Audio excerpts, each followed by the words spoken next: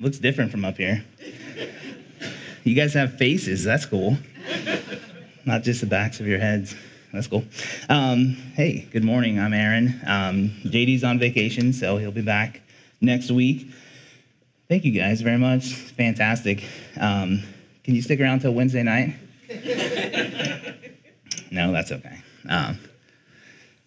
It would be nice having a polished musician here on Wednesday night, but that's okay. So we're going to be in 2 Kings 11 and maybe 12. Happy Father's Day, by the way. There's no claps there. That's okay. No. There you go. Yeah. All right, let's pray and we'll get started. Lord Jesus, just thank you so much for this morning, Lord. We love you and we love your word, and that's why we're here. We've come here to worship you and to learn from you, Lord, and we know that your word is living and powerful, and that makes it so easy on someone that stands up here and would try to pretend to know something about your word, Lord, because it's your Holy Spirit that does the work and teaches people. And so, Lord, we just pray to that end this morning, that your Holy Spirit would be here, that your Holy Spirit would teach us. And we know you do that by your word, and that's why we're diligent to teach it, Lord. And we just pray this morning that whatever you would have us to learn, Lord, that you would do that for us individually. We pray this all in the name of Jesus. Amen. So, 2 Kings 11, it gets less bloody today. There's a lot of bloody things that happen. We're just not as, it's not as explicitly told out, like Jezebel being stomped on by the horse. So that should be good. So, let's just go ahead and get started. Verse 1, chapter 11. My biggest thing on trying to prepare for this was just learning who these people are and how to pronounce their names. So good luck.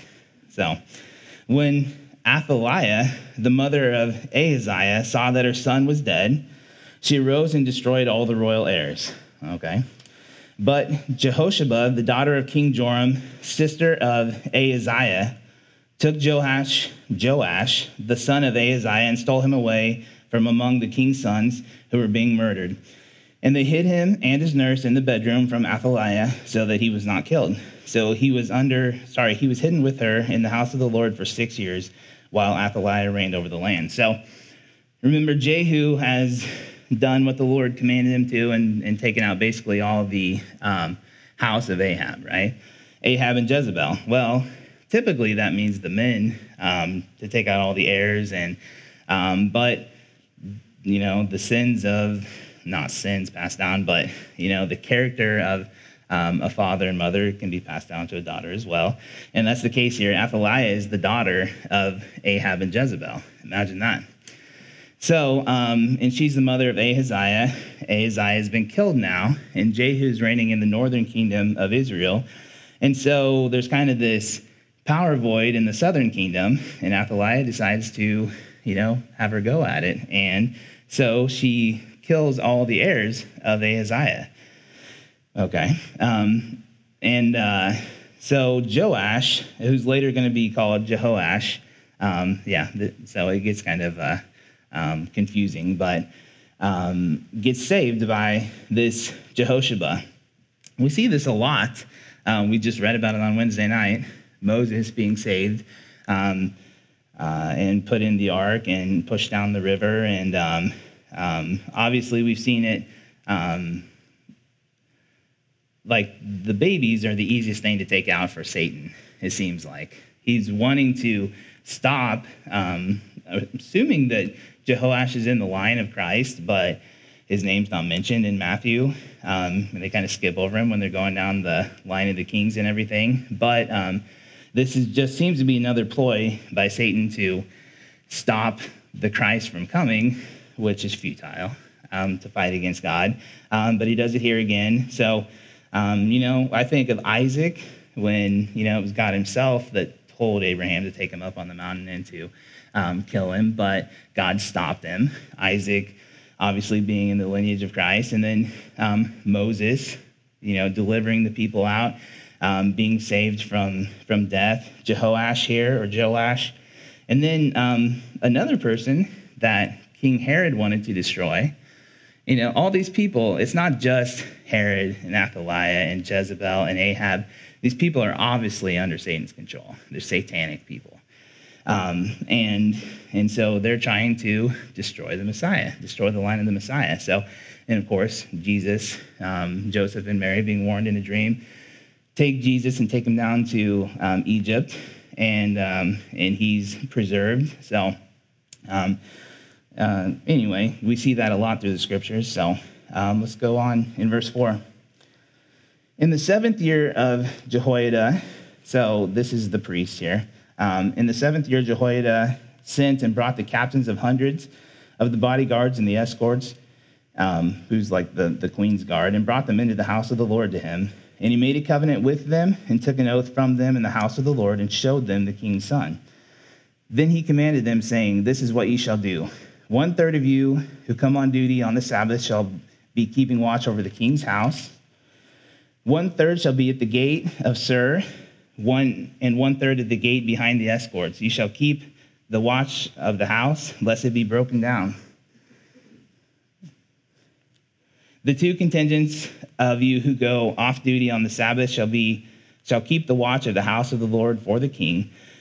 But you shall surround the king on all sides, every man in his weapon in his hand, and whoever comes within range, let him be put to death. You are to be with the king as he goes out and as he comes in."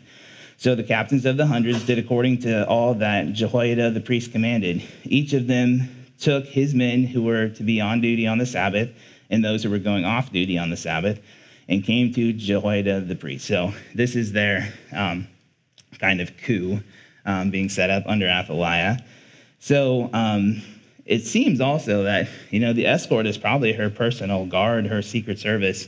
Nobody wants Athaliah to be the queen of Judah. So this is in the southern kingdom again.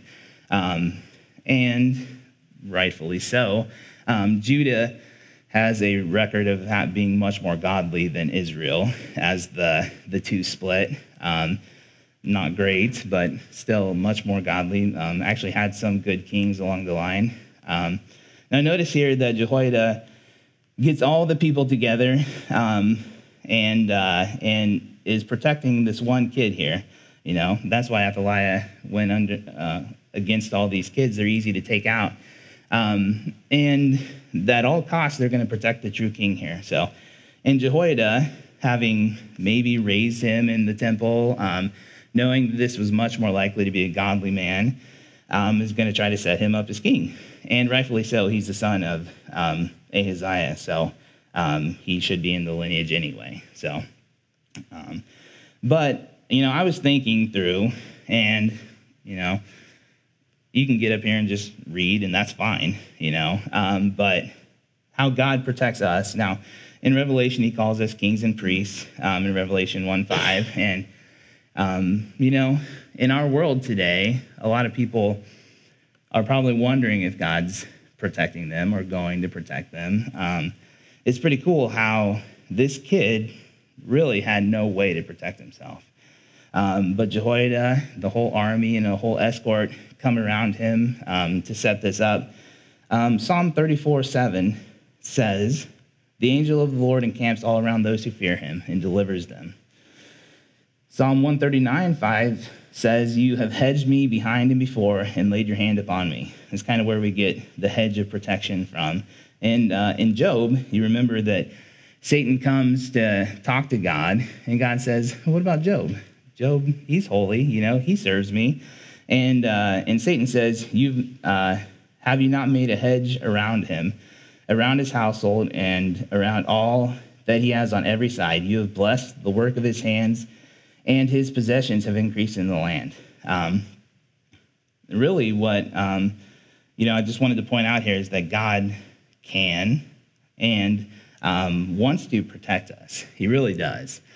There's an enemy that comes against us, Satan, and God is more than able to protect us.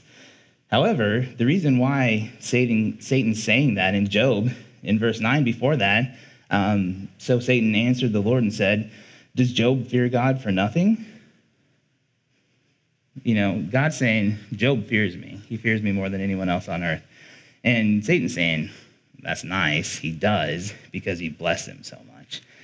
So he doesn't love you for you. He doesn't fear you for you. He fears you because you protected him, that you've increased, that you've blessed him.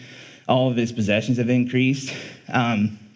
So as I'm thinking about the protection of the Lord, and he does that, and but to me, that's at his own discretion, however he wants that to play out. If he wants to allow Satan to attack me, that's fine. That's at his discretion, We read things like this and think, and again, maybe it's just where my head jumps to, but that God's going to protect me. He's gonna take care of me, and he absolutely will. And my protection, my salvation, is eternal. I'm not that much concerned with how I'm protected on the earth, because we're told that tribulations are going to come our way. We're told that all who desire to live godly in Christ Jesus will suffer persecution. So if you see something like this and think, and read the Psalms, but you got to read both sides of them, I've been encamped all around, but God's my protection. They've come against me, but God's my protection.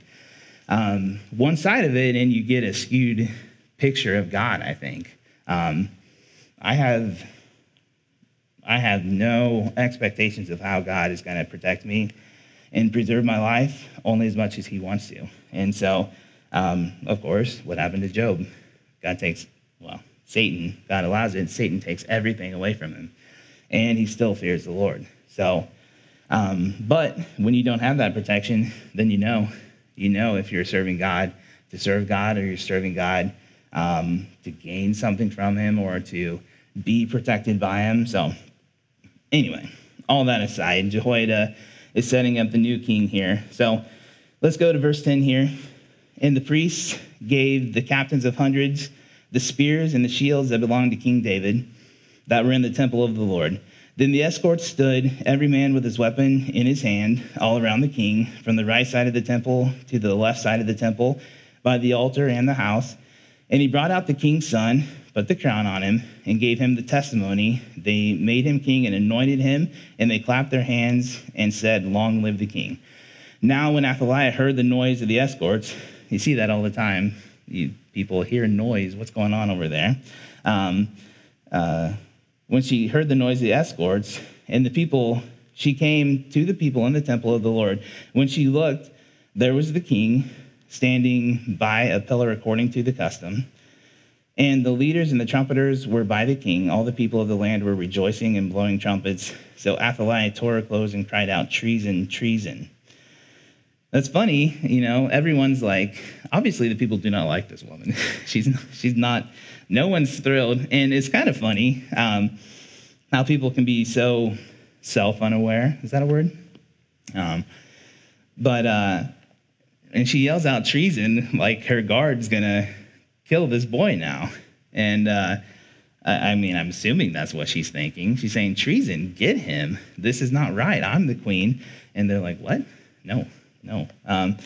So it's interesting here that, Jehoiada seems to be doing this right. And, as you read through here, like, man, they get so close, Jehu, he got so close.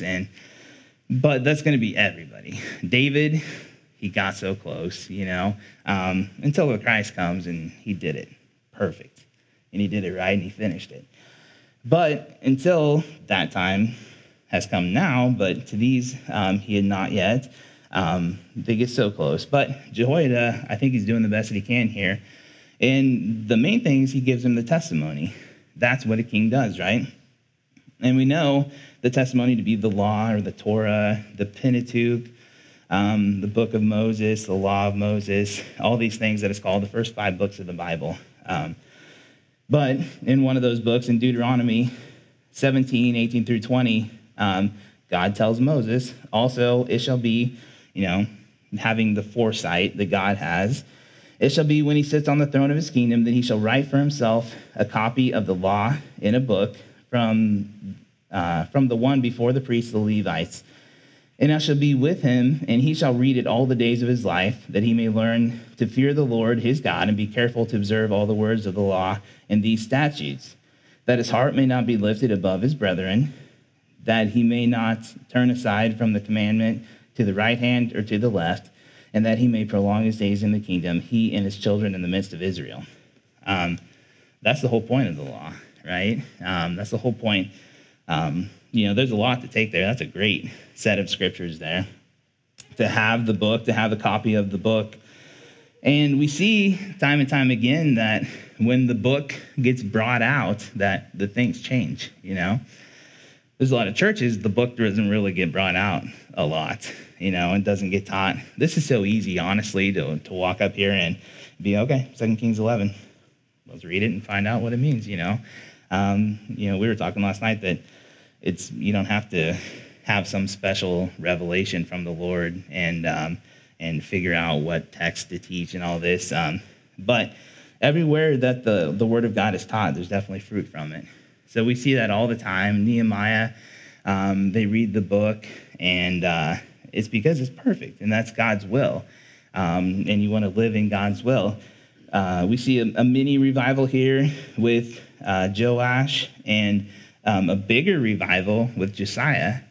But the whole point of that, if you remember the story of Josiah later on, that they didn't even know about the book. They didn't even know about the law, and they found it and read it, and it changed everything in their lives. So the book is to be with the king all the time. He reads it every day. That's a good picture to have for us. Other thing I noticed here about Athaliah is that clearly she has no peace about what's going on here. If I was set up in my kingdom, that'll never happen, but set up in my kingdom, and I knew that my people were loyal to me, who cares? There's some yelling across the street. Who cares? Obviously, the ungodly have no peace. Proverbs 28:1 says, "The wicked flee when no one pursues, but the righteous are bold as lion." In John 16:33, Jesus is speaking. He says, "These things I've spoken to you, that in me you may have peace. In the world you will have tribulation, but be of good cheer. I've overcome the world." And Philippians 4:6-7, these are all verses that are very common. "Be anxious for nothing, but in everything by prayer and supplication with thanksgiving let your requests be made known to God. And the peace of God, which surpasses all understanding, will guard your hearts and minds through Christ Jesus." There's salvation in Jesus. That was the whole point of him coming into the world to save us from our sins. But in this earth, he's given us peace. And that's something that is not able to come by any other way. Clearly, Athaliah does not have that peace. She sees something going on, but why would she? Why would you have peace if you didn't know God? You didn't know that eternally you were going to be taken care of. You understand why the world doesn't have peace and why the world has anxiety. It's understandable. So Athaliah here, she's going to meet her end, of course, just like everybody else, just like all the other wicked people. So in verse 15, "And Jehoiada the priest commanded the captains of the hundreds and the officers of the army and said to them, 'Take her outside under guard and slay with the sword whoever follows her.' For the priest had said, 'Do not let her be killed in the house of the Lord.' So they seized her, and she went by way of the horses' entrance into the king's house, and there she was killed." What do you think was going to happen? It's kind of, and we see it all the time, and we do it too. I'm not going to exclude myself, obviously, but when people, you coworkers and family members, that you just want to be like, what did you think was going to happen? She just saw this happen to her father and her mother. She doesn't get, sorry, I can't stop thinking about the horses trampling down on Jezebel. But she heard that, Ahaziah is killed. All of these things, what did you think was going to happen? And so it's kind of frustrating when you see even us, brothers and sisters in the Lord, and other people in the world, what did you think was going to happen? And, as far as that goes, in the last day, Jesus is going to be judging them, and say, what did you think was going to happen? I told you. I told you exactly what was going to happen. No one will stand before God and say, I didn't know, man. I didn't know. This is your fault. I didn't know. Obviously, everyone's convicted within themselves, let alone all the things that come from the outside. Did we not prophesy in your name? I never knew you. What did you think was going to happen? So no one's above God's law. We are not above God's law. When we read something in the scriptures and it's like, yeah, obviously I take this to heart. But how stupid I seem when I'm like, yeah, I know he said that, but I don't know. I think I'm okay. Bro, what did you think was going to happen? Athaliah, what did you... It doesn't make any sense, and we do it, so hopefully we kind of take that to heart, like, no one's above God's law. No one's above what God says is going to happen, that all of Ahab's house was going to be taken down, and it is. So they take her outside and they kill her. In verse 17, and this is, the good part now. So they've made Jehoash the king. They've killed Athaliah. It's not enough because we need what's next here. Verse 17, then Jehoiada made a covenant between the Lord, the king, and the people, that they should be the Lord's people, and also between the king and the people. And all the people of the land went to the temple of Baal and tore it down. They thoroughly broke in pieces its altars and images, and killed Matan, the priest of Baal, before the altars. And the priest appointed officers over the house of the Lord. Then he took the captains of the hundreds, the bodyguards, the escorts, and all the people of the land, and they brought the king down from the house of the Lord. It went by way of the gate of the escorts of the king's house. Then he sat on the throne of the kings. So all the people of the land rejoiced. The city was quiet or peaceful. Hadn't been that way for a while, obviously. For they had slain Athaliah with the sword in the king's house. Jehoash was 7 years old when he became king. So we get the bad people taken care of, the good person brought in, a covenant made between the people and the Lord. And we're going to go into 12 here. We're making good time. Good job, guys. Really good work. Let's read 1 through 3 in chapter 12 here, okay? In the 7th year of Jehu, Jehoash became king and reigned 40 years in Jerusalem. His mother's name was Zibiah of Beersheba. Jehoash did what was right in the sight of the Lord all the days. Jehoash did what was right in the sight of the Lord all the days in which Jehoiada the priest instructed him. But the high places were not taken away. The people still sacrificed and burned incense on the high places.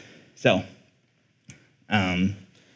we see that Jehoash did what was right in the sight of the Lord all the days that Jehoiada the priest instructed him.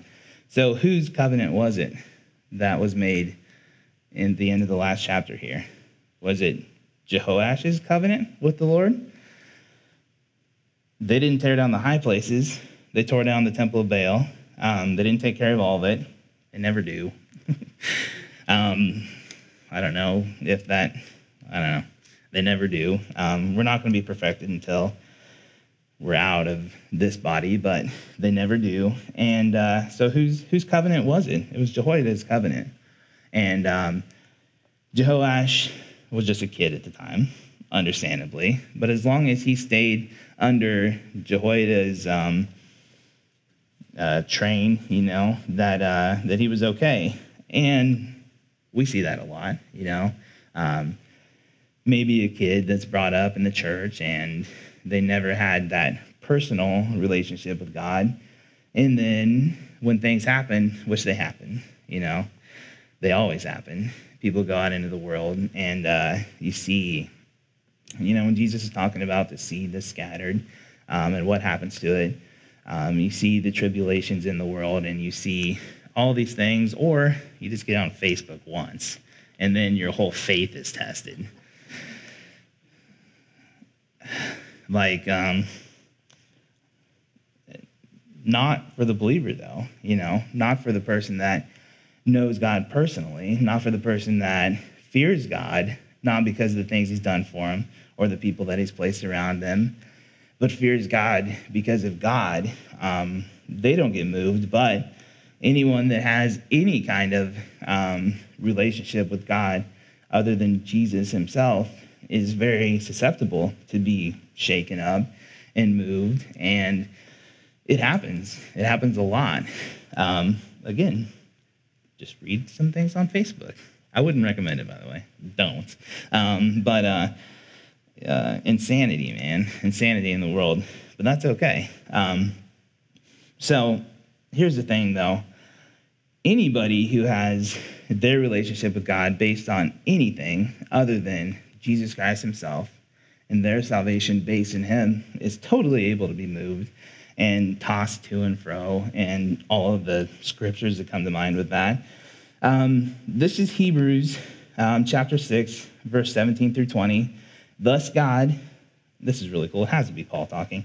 Thus God, determining to show more abundantly to the heirs of the promise the immutability of his counsel, confirmed it by an oath, that by two immutable things, in which it is impossible for God to lie, we might have strong consolation, who have fled for refuge to lay hold of the hope set before us. This hope we have as an anchor of the soul, both sure and steadfast, in which enters the presence behind the veil, where the forerunner has entered for us, even Jesus, having become high priest forever, according to the order of Melchizedek. So Jehoash can have a high priest, Jehoiada, and that doesn't do much good when Jehoiada is not there, or at any point he decides he doesn't want to listen to Jehoiada anymore. Same for us, I guess, but we have a high priest that doesn't go behind the curtain once per year. He's there. He lives there. But listen to all the things immutable, by two immutable things, impossible. We have strong consolation. We lay hold of an anchor. This hope we have as an anchor for the soul, sure and steadfast. That's not very shaky ground, right?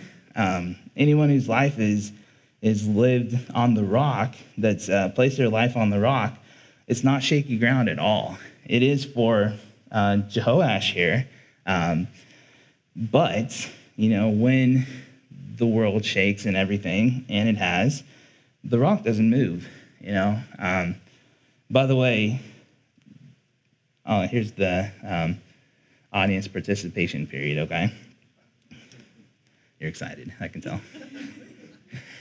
Who was the man that built his house on the rock? Does anybody know? The wise man.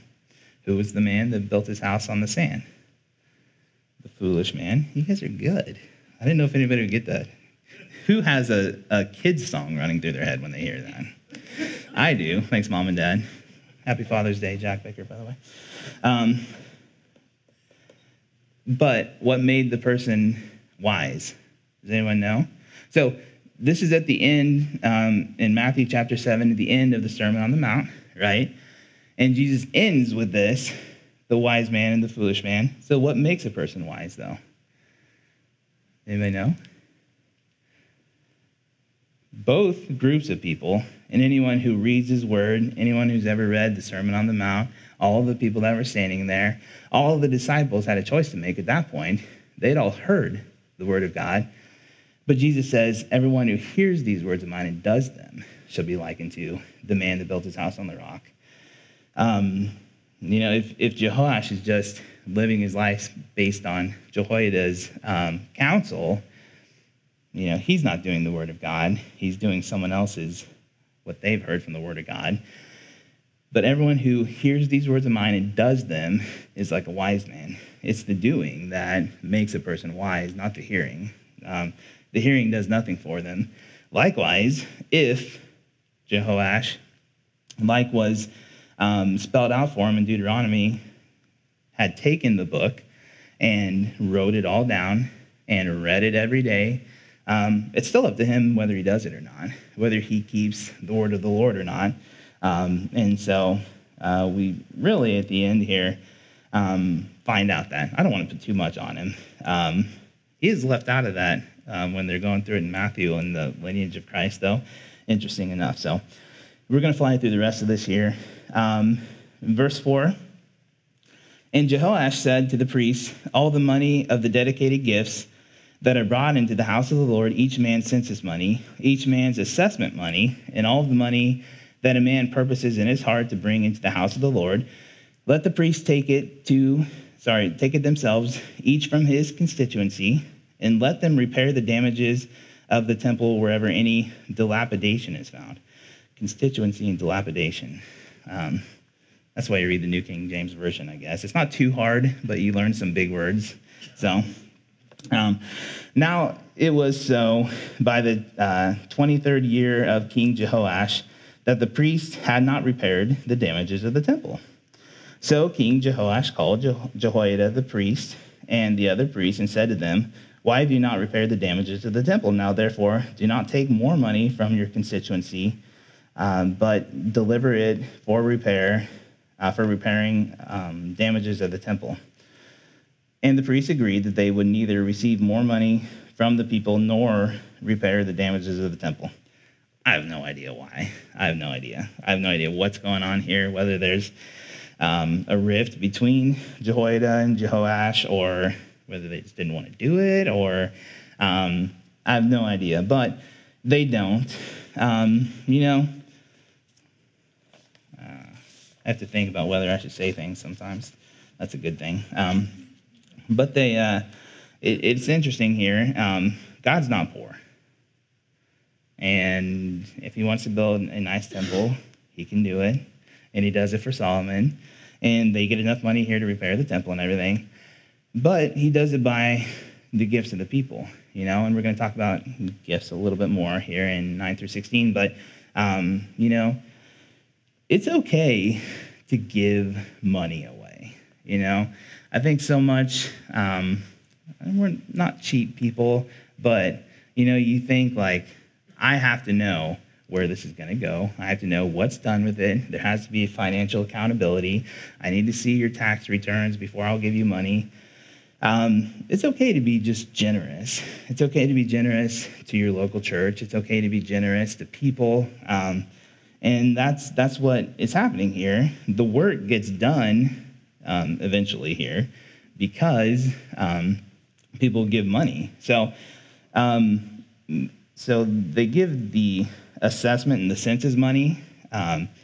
It's possible that they just didn't want to count the people, but they wanted to count the people. Last time when David counted the people, it didn't turn out very well.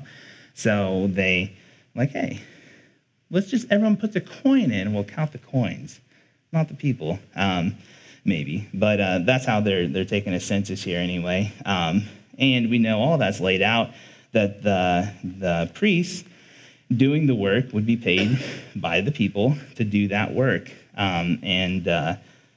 So that's the first part of it is the money that's being given just for the upkeep and everything.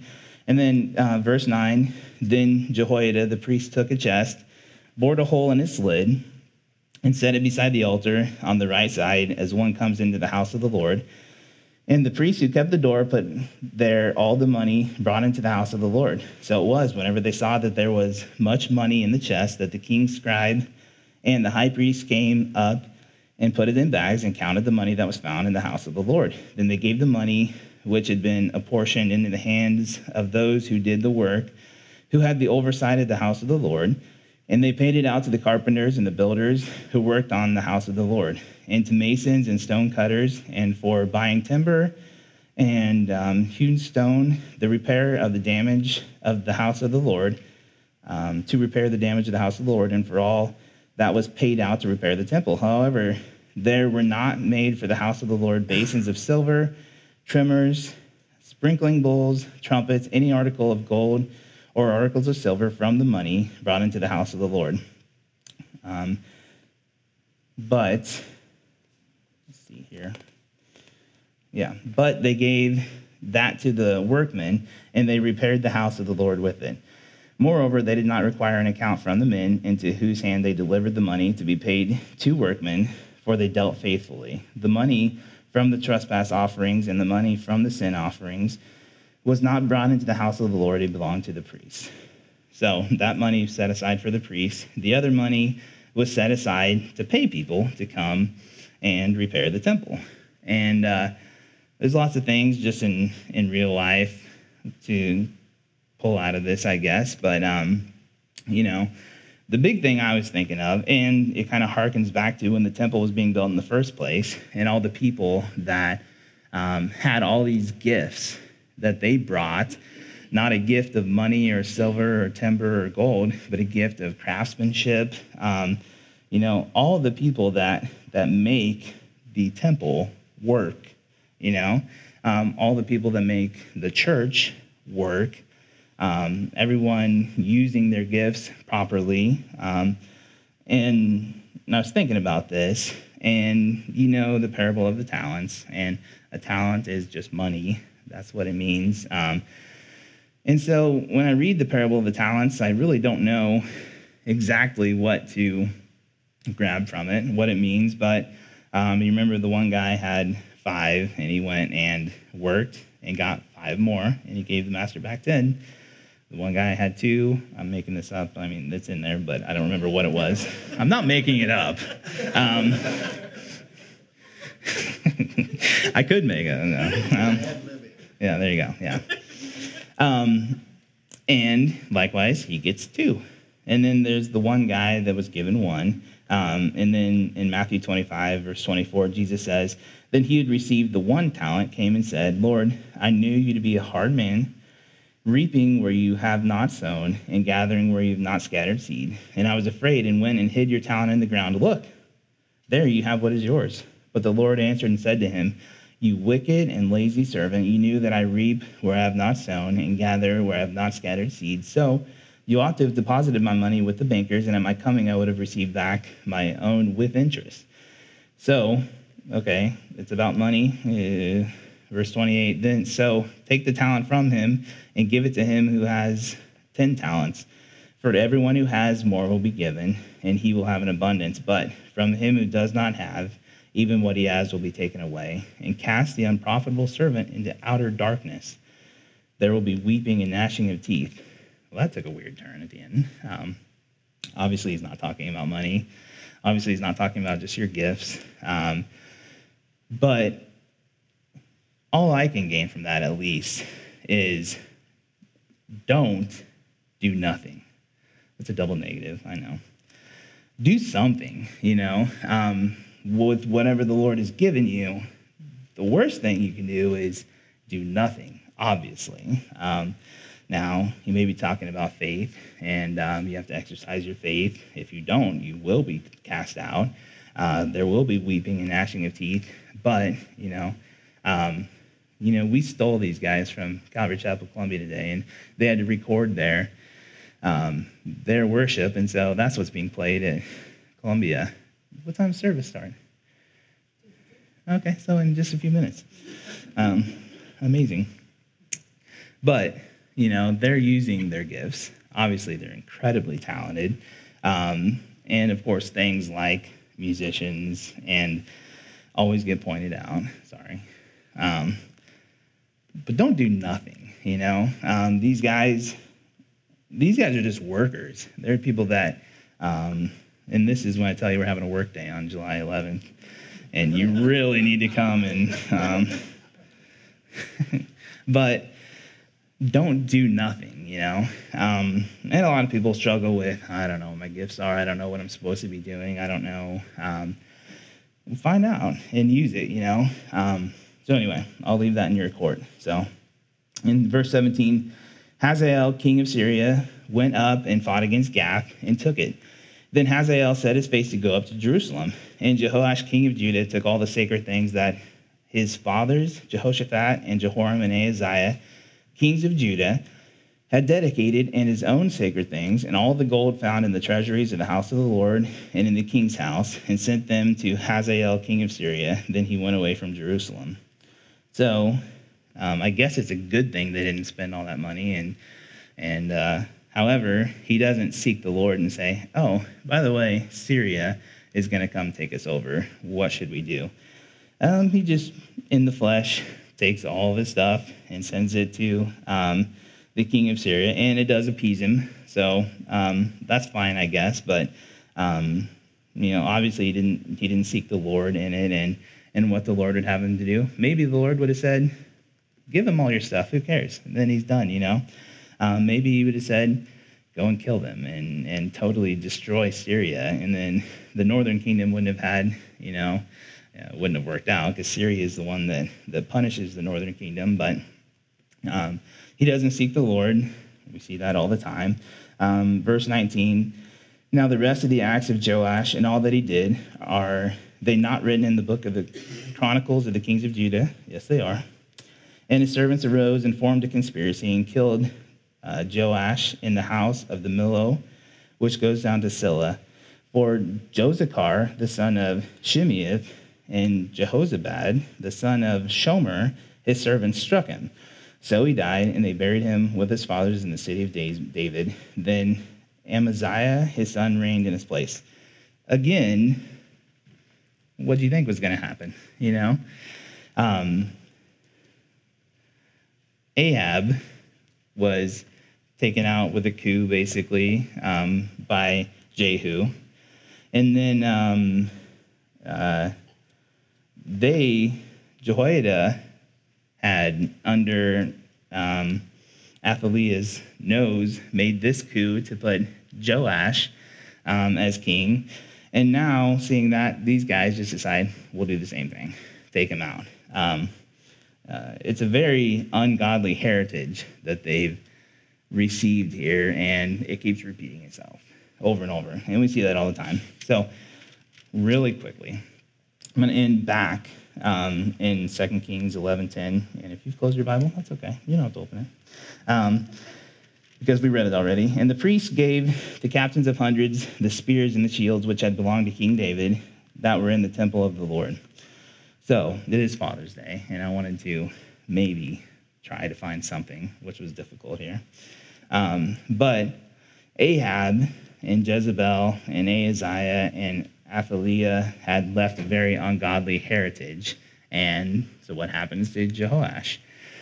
Same thing. People raise up and they kill him, King David had left a very godly heritage. Now, this isn't like they specifically, the writer puts in there the spears and the shields, which had belonged to King David. But they're using this to get rid of the ungodly queen and to bring up a godly man. It's a very godly heritage that David left for the nation of Judah. That's why they have any hope. So I think about that. Now, this wasn't like Luke's lightsaber or something. Like all of a sudden they're a great Jedi when they take these spears and shields. But they specifically put in there they were King David's, and they were doing something that was good and godly here, I think at least. And so, as a father, we'll just speak to fathers, I guess. What's the heritage that you've left? When Jehoash dies here, these people will come in and they will see his entire house, and they'll be able to see his checkbook, and they'll know his children and everything. But all of us, of course, have the opportunity to leave a godly heritage that even years later can say, this is the Bible that Grandpa had. The people can see that along the lines. Obviously, you want to be leaving a godly heritage for your children, for your grandchildren, for however long the Lord tarries. But, David had left a godly heritage for the southern kingdom of Judah that continued to this day. So it was not for nothing that David did what he did. So I guess I just encourage you with that. And that's the only thing I could pull out that it was anything to do with Father's Day. So there you go. Let's pray. We'll be done. Lord Jesus, thank you so much. Thank you so much for your word. Thank you so much for your spirit and that you teach us, Lord. And it's so easy to read your word and to give our hearts to you, Lord.